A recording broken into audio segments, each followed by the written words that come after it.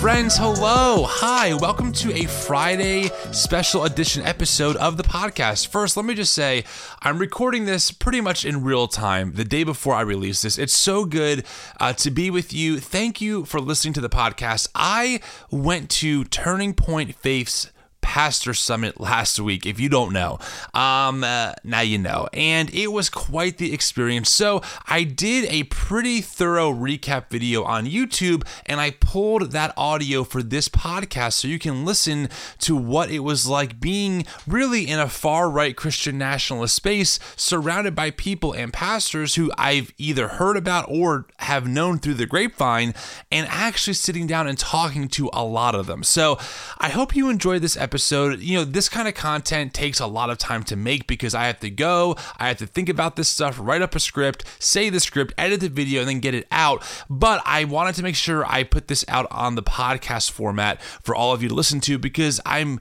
learning more and more that a lot of the people on the podcast maybe don't go to YouTube or don't go to social media and vice versa. So I'm trying to get out important content like this on all platforms.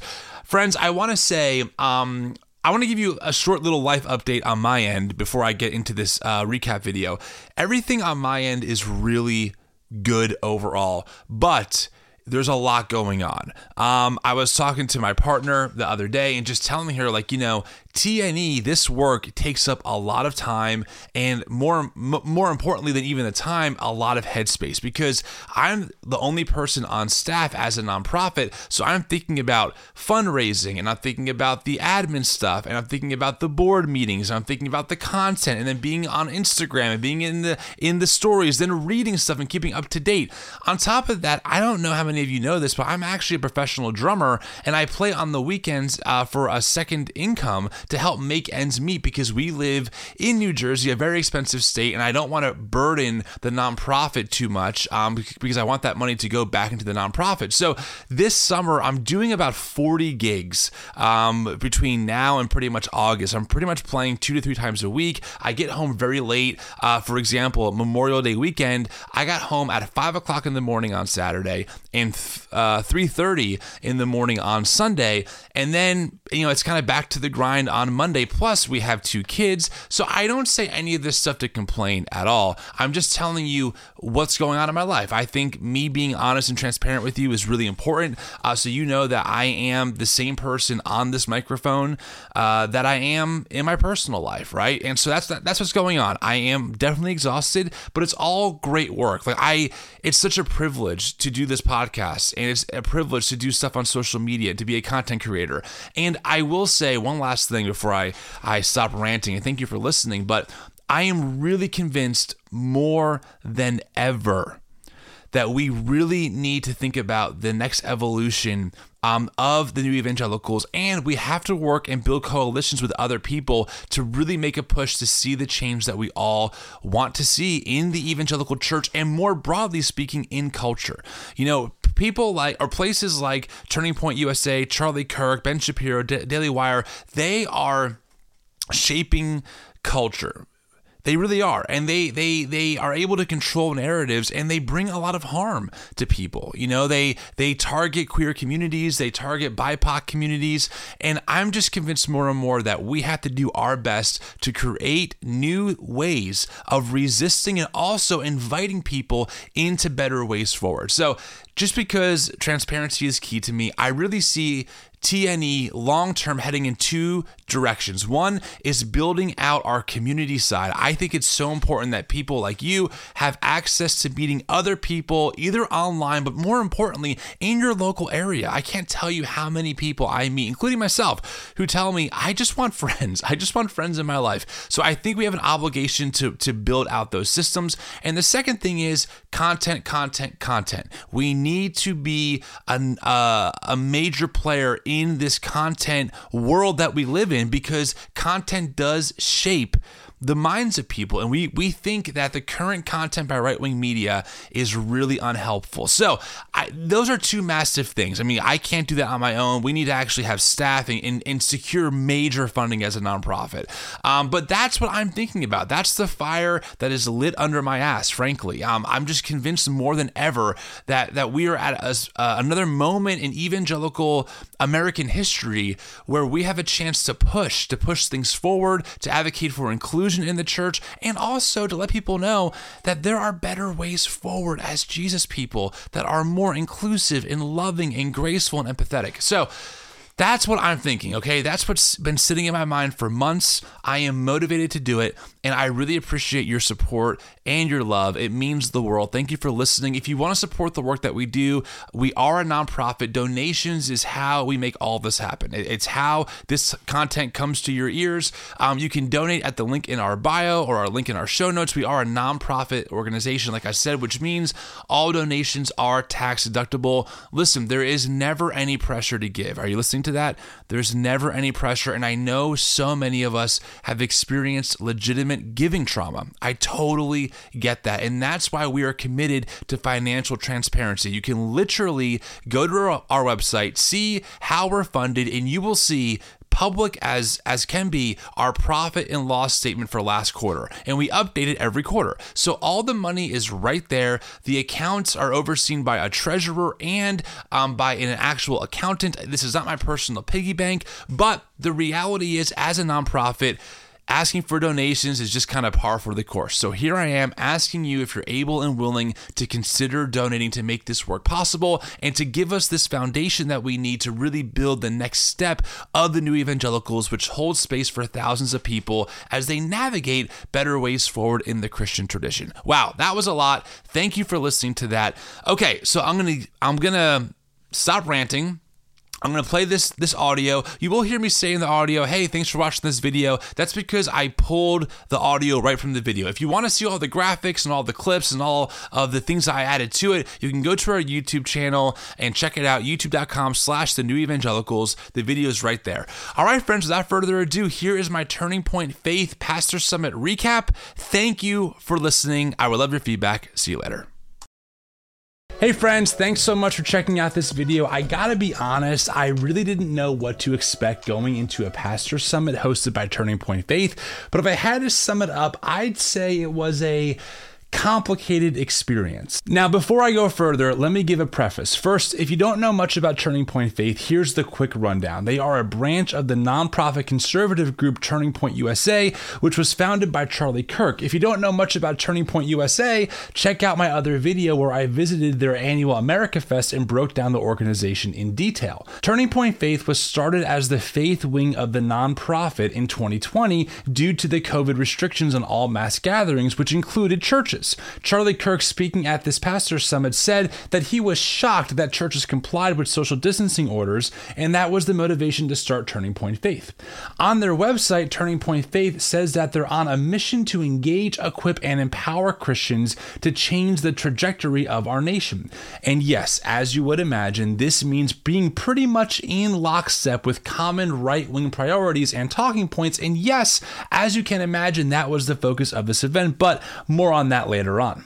Now, part of my job is to be as honest and ethical as possible as I talk about my experience at the Pastor Summit. The event organizers let me know that there was some concern about my presence there because this event wasn't as public as a typical Turning Point event like America Fest.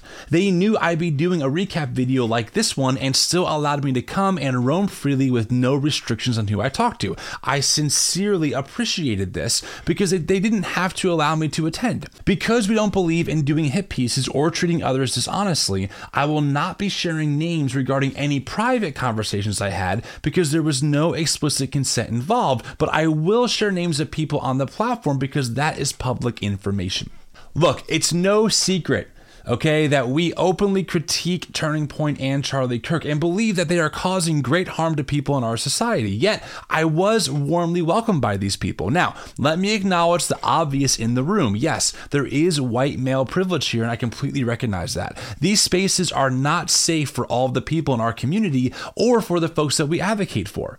None of us can control how or where we were born, but we can control what we do with it. So as my friend says, use your privilege for good. And this is my best attempt to do that. And because my Christian heritage is evangelicalism, I do consider myself bro-evangelical passing. Meaning I can speak this language fluently because it's still part of who I am. I have to recognize that. Because of this, I am, as Paul says, able to be all things to all people, which is exactly what I was at this summit. Now, I wasn't dishonest at all. Everyone I spoke to knew who I was, and if they didn't, I told them pretty quickly in the conversation so they were fully aware and did not feel like they were speaking to me under false pretenses. I also want to acknowledge in this video that I will be using the word woke throughout it because it was used at the event, but the term woke originates from Black culture and has been appropriated by white evangelicalism to be used as a slur towards Black and now other historically marginalized communities.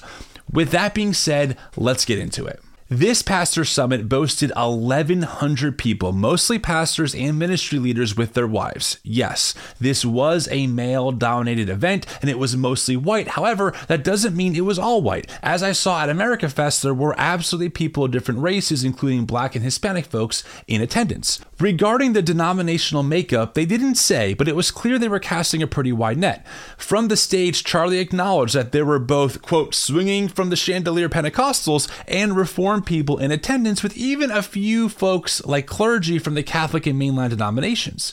Because of this, they were extremely light on theology, except to say that they believe in the inerrancy of Scripture in the Nicene Creed. I also suspect this is why there were no women pastors speaking on the stage, except for one session that was called Women in Faith, with 3 women, only one of which was an actual female pastor.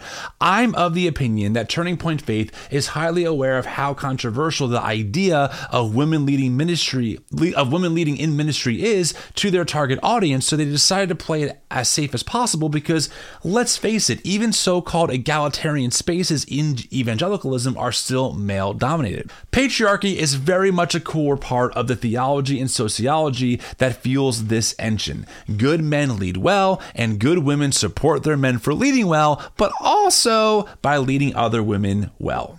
Now, you might be wondering, with so many different theological positions in the room, what exactly were they attempting to unify around? Well, that brings us to the opening session. Pastor Rob McCoy opened the summit by immediately saying that the COVID restrictions we saw during the pandemic were an assault on the freedom of the church by a tyrannical government. I'm not kidding. That was said within the first minute of this event. He even referred to California Governor Gavin Newsom as Governor Newsolini, which was met with laughter and a few hearty amens. Now look, I'm not going to pretend to be shocked that this summit was really centered around right-wing politics with white Jesus orbiting around its center as the justification for them. But what did surprise me is how these pastors didn't seem that concerned that the true hierarchy of priorities at this event was a specific political paradigm at the top and everything else underneath of it supporting it. As is expected in conservative evangelical spaces, there were claims that they are simply standing on biblical truth, but the reality is that they are interpreting the Bible in a specific way that gives justification for their political viewpoint. And look, to a degree, I think we all do this, including me, but they insist that they are just reading the Bible plainly, and people like me and you, or the wokies as they called us, were not committed to the true faith because we aren't committed to their very narrow and specific biblical interpretation. For example, there was a session with the owner of In-N-Out Burger talking about how important faith was to his success. Now, despite the owners of In-N-Out being worth billions of dollars and the company grossing billions, the average employee makes about $35,000 a year, according to Zippia.com. Do you think that James 5 was brought up as a warning to the rich business owners who hoard wealth at their employees' expense? No, it was not. Again, they claim that they are reading the Bible plainly, but the reality is that, like everyone else, they are actually interpreting it. The question I would ask is, who does their interpretation benefit? Mainly them. Because from my vantage point, it seems that their interpretation gives them the justification to see other people as demonic enemies that are threatening their way of life. This was seen clearly when Michael Knowles took the stage to talk about the, quote, trans agenda. One of the hardest parts for me was really watching 1,000 pastors tolerate the dehumanization of an entire people group. From the stage, Michael compared being trans to a virus that is infecting people and taking over their minds, causing them to live a delusional lifestyle, and that as Christians, they had an obligation not to entertain their quote-unquote delusion. In love, of course.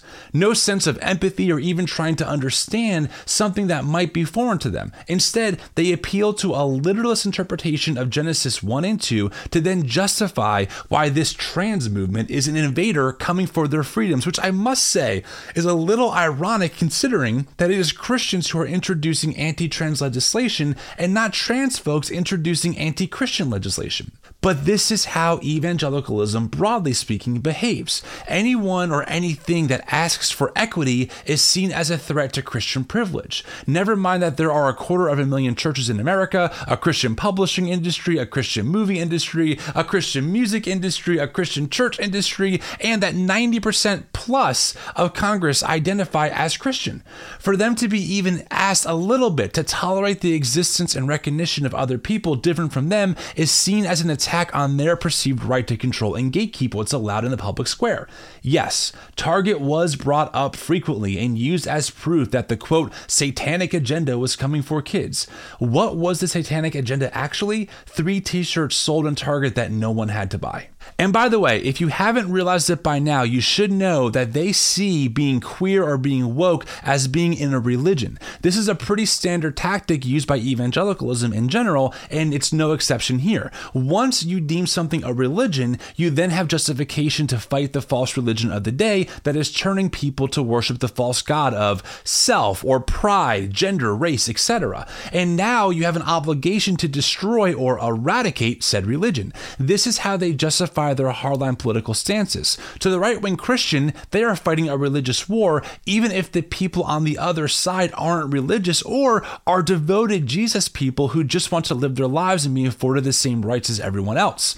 These spaces are convinced that they have the corner on the objective truth of God's word, and everyone who doesn't see it that way is worshiping a false god. Even Christians who would disagree with their stances, like me, are seen as outsiders and not truly Christian.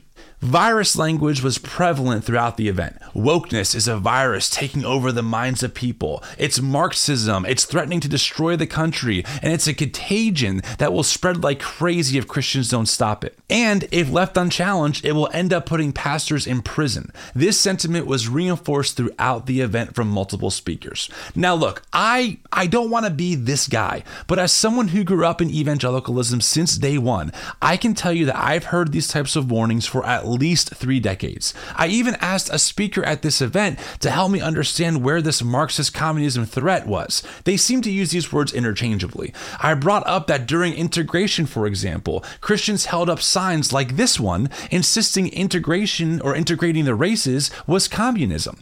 The threat of communism or Marxism is literally decades old, so forgive me if I have a hard time believing that if Joe Biden gets reelected, America will be destroyed by the Marxist agenda.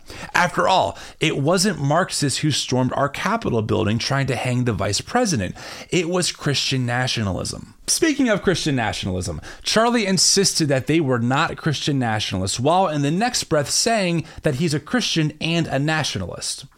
I'm not sure how you square that circle, but I'll have to roll with it for the sake of this video. Now, there is a rift happening between Pentecostal Christian nationalists like Sean Foyt, who works closely with Turning Point Faith, and Reformed Christian nationalists like Stephen Wolfe, who have written books arguing for ethnic boundaries in a society where blasphemy laws are enforced. When I heard people reference Christian nationalism at the Pastor Summit, they were referencing that type of nationalism and therefore did not see themselves as Christian nationalists. Some did seem legitimately concerned about America becoming a theocracy because which theocracy would be enacted? Fair question. But what they fail to see is that they are advocating for Christian nationalism in their own way. Sean Foyt's Kingdom at the Capitol tour, for example, is openly promoted by Turning Point Faith, and make no mistake, Sean believes that Christians should be the ones in charge as much as possible. That's why we get called, well, you're a Christian nationalist. You want the kingdom to be the government. Yes. You want God to come and overtake the government. Yes. You want Christians to be the only ones that, yes, we do. We wouldn't be a disciple of Jesus if we didn't believe that. We want God to be in control of everything. We want believers to be the ones writing the laws. Yes, guilty as charged. I understand that many in that space might not agree with this assessment, but at its core, Christian nationalism believes that America is a Christian country and that Christians have a God-ordained duty to make sure that the nation is kept that way by privileging Christianity over other religions in all spheres of life, including the government. And to be very clear, by Christian, I mean white, conservative, evangelical, and maybe Catholic theology. This is a very specific flavor of Christianity that they believe must be kept at the forefront of the American life. This is why when someone brought up the Ten Commandments bill trying to be passed in Texas that would force every public school classroom to display them, the room erupted in applause. Any chance to privilege their faith, even if it infringes on the rights of others, is a win for the Christian nationalist. This also means that other forms of Christianity are seen as a threat. Charlie warned pastors to be aware of new youth and worship pastors coming out of seminaries because, quote, 95% of seminaries are woke. Now, he did not provide a source to this. He just told the room to trust him on it. But what is at the root of this term, quote, wokeism at events like this? Well, it's Marxism, and that's why James Lindsay was there. Now, James Lindsay is an atheist with a PhD in mathematics who is seen by people in these spaces as the expert on CRT and Marxism. James has written several books on these topics, and he spoke at the previous Pastors Summit. Now, I gotta be honest, when I saw that James was a featured speaker at a Pastors Summit, my eyebrows went up because while personally I have plenty of friends who are incredibly intelligent, compassionate, and knowledgeable atheists, in evangelical spaces, atheists are seen as people who have no moral grounding, intentionally deny the reality of God, and really aren't to be trusted. I mean, look at how evangelical apologist Frank Turek, who also spoke at the summit, tweets about atheists. But this all goes out the window when it comes to James, because to them, James is the academic that gives this movement the street cred needed. Which, by the way, it is weird to me that they are championing an academic, considering that Charlie wrote a book called The College Scam, and right-wing media constantly decries higher education as being full of liberal elites who hate people like them. But I digress. One of James's biggest points while speaking to Charlie on stage was that distinctions matter and that wokeism or Marxism, these terms are also used interchangeably as far as I can tell, blurs these distinctions, but this once again demonstrates how selective they are about the Bible. Is Paul, for example, a Marxist for saying that there is neither Jew nor Gentile, neither slave nor free, nor is there male or female, for you are all one in Christ Jesus? Now, I'm just making the point that this worldview folds in on itself time and time again, because while it sounds nice to claim that you're standing on the full word of God, the reality is that everyone prioritizes passages over others. It sounds nice to make black and white statements about sexual ethics or sexuality until you realize that so many of the people who are supported and promoted in this space don't live up to these ideals at all, and they get a free pass. And in some cases, get a free pass after being found liable for sexually assaulting a woman. Perhaps, though, it gets no more ironic than hearing so much talk about protecting kids from being groomed by the gay agenda and Target, yet Rolling Stone reported after the summit was over that one of the sponsors of the event was led by a man who is a registered sex offender for trying to solicit an underage female. I am not kidding you. Now, Charlie could have admitted that they didn't vet all their sponsors and that given their strong stance against grooming, they take full responsibility for letting this man attend an event where children were present and they will do better in the future. But instead, he doubled down saying the following in a tweet, quote, First, I'd never met this person. He was one of many exhibitors at our event. He's not a, quote, corporate sponsor, but rather a small business trying to market his company. I'm told from the team that coordinates exhibitors that he's a nice person who did something wrong over a decade ago, and unlike Target, he repented and that experience led him to his faith. Good for him. That's the gospel. Lastly, he doesn't hide what happened. He tells his story on his own website, and the jerks at Rolling Stone took that public testimony and called it exclusive just to unfairly smear him and play gotcha with me and TPUSA faith.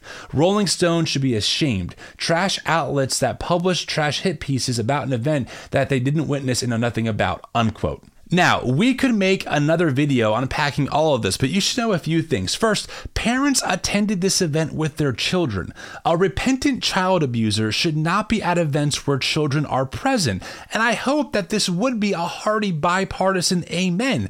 But I guess for Charlie, it's not. That's weird. Second, saying you're sorry does not absolve you from the consequences of your actions. And thirdly, this man absolutely hides what happened to him, because if you watch his testimony video on his website, he says nothing about what he did, but instead paints a picture that he went through a traumatic ordeal where his life was taken away from him. What he doesn't say is that the reason that all happened is because he tried to coerce an underage girl.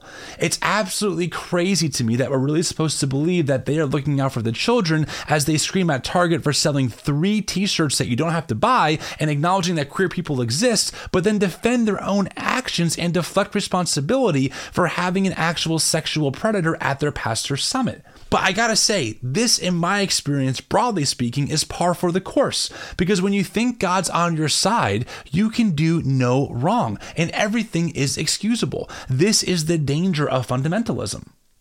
Okay, but was there anything good? Anything that gave me hope? Yes, there was.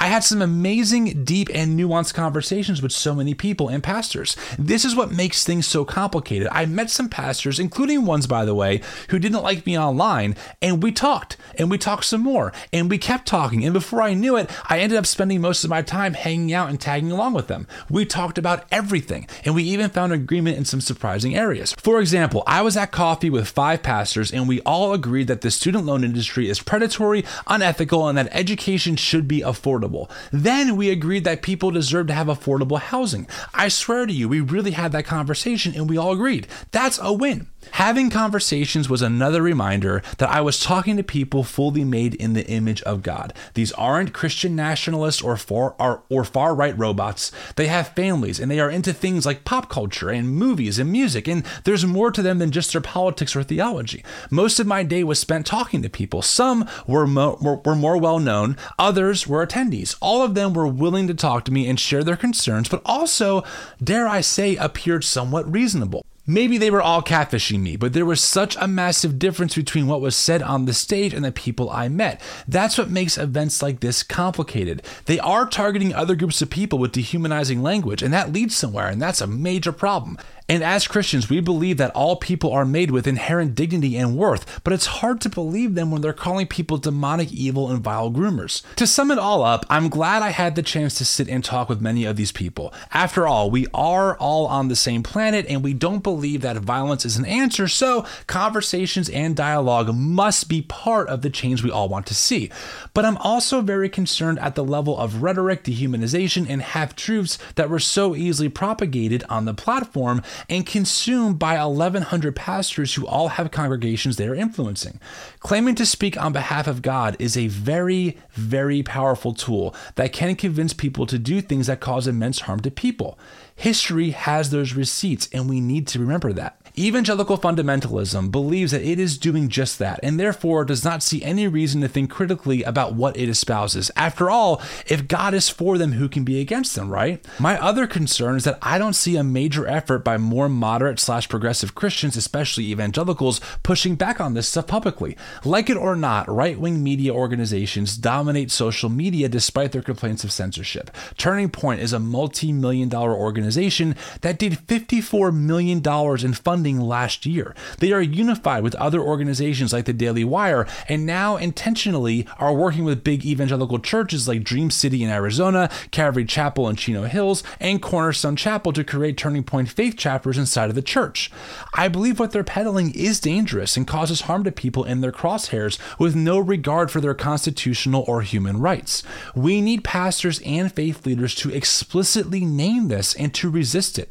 Turning Point Faith and many of the pastors there are crystal clear about where they stand on major cultural issues, and I don't see that same clarity as often as I'd like from other people who I know are really concerned but don't want to speak out and rock the boat. Please, for the sake of all of our neighbors, I implore you to speak up. I am more convinced than ever that we must work together to build coalitions to resist this ideology at all costs without dehumanization, because that leads to violence every time. My message to Turning Point is this. First, thank you for talking to me and allowing me to come to the Pastor's Summit. All the conversations I had with you were 100% genuine, and you know my door is open anytime to talk more. I invite you to think about better ways forward. What if the way of Jesus is one that invites us to examine our own complicity in harming others made in the image of God, but has given us the gift of repentance to make our wrongs right?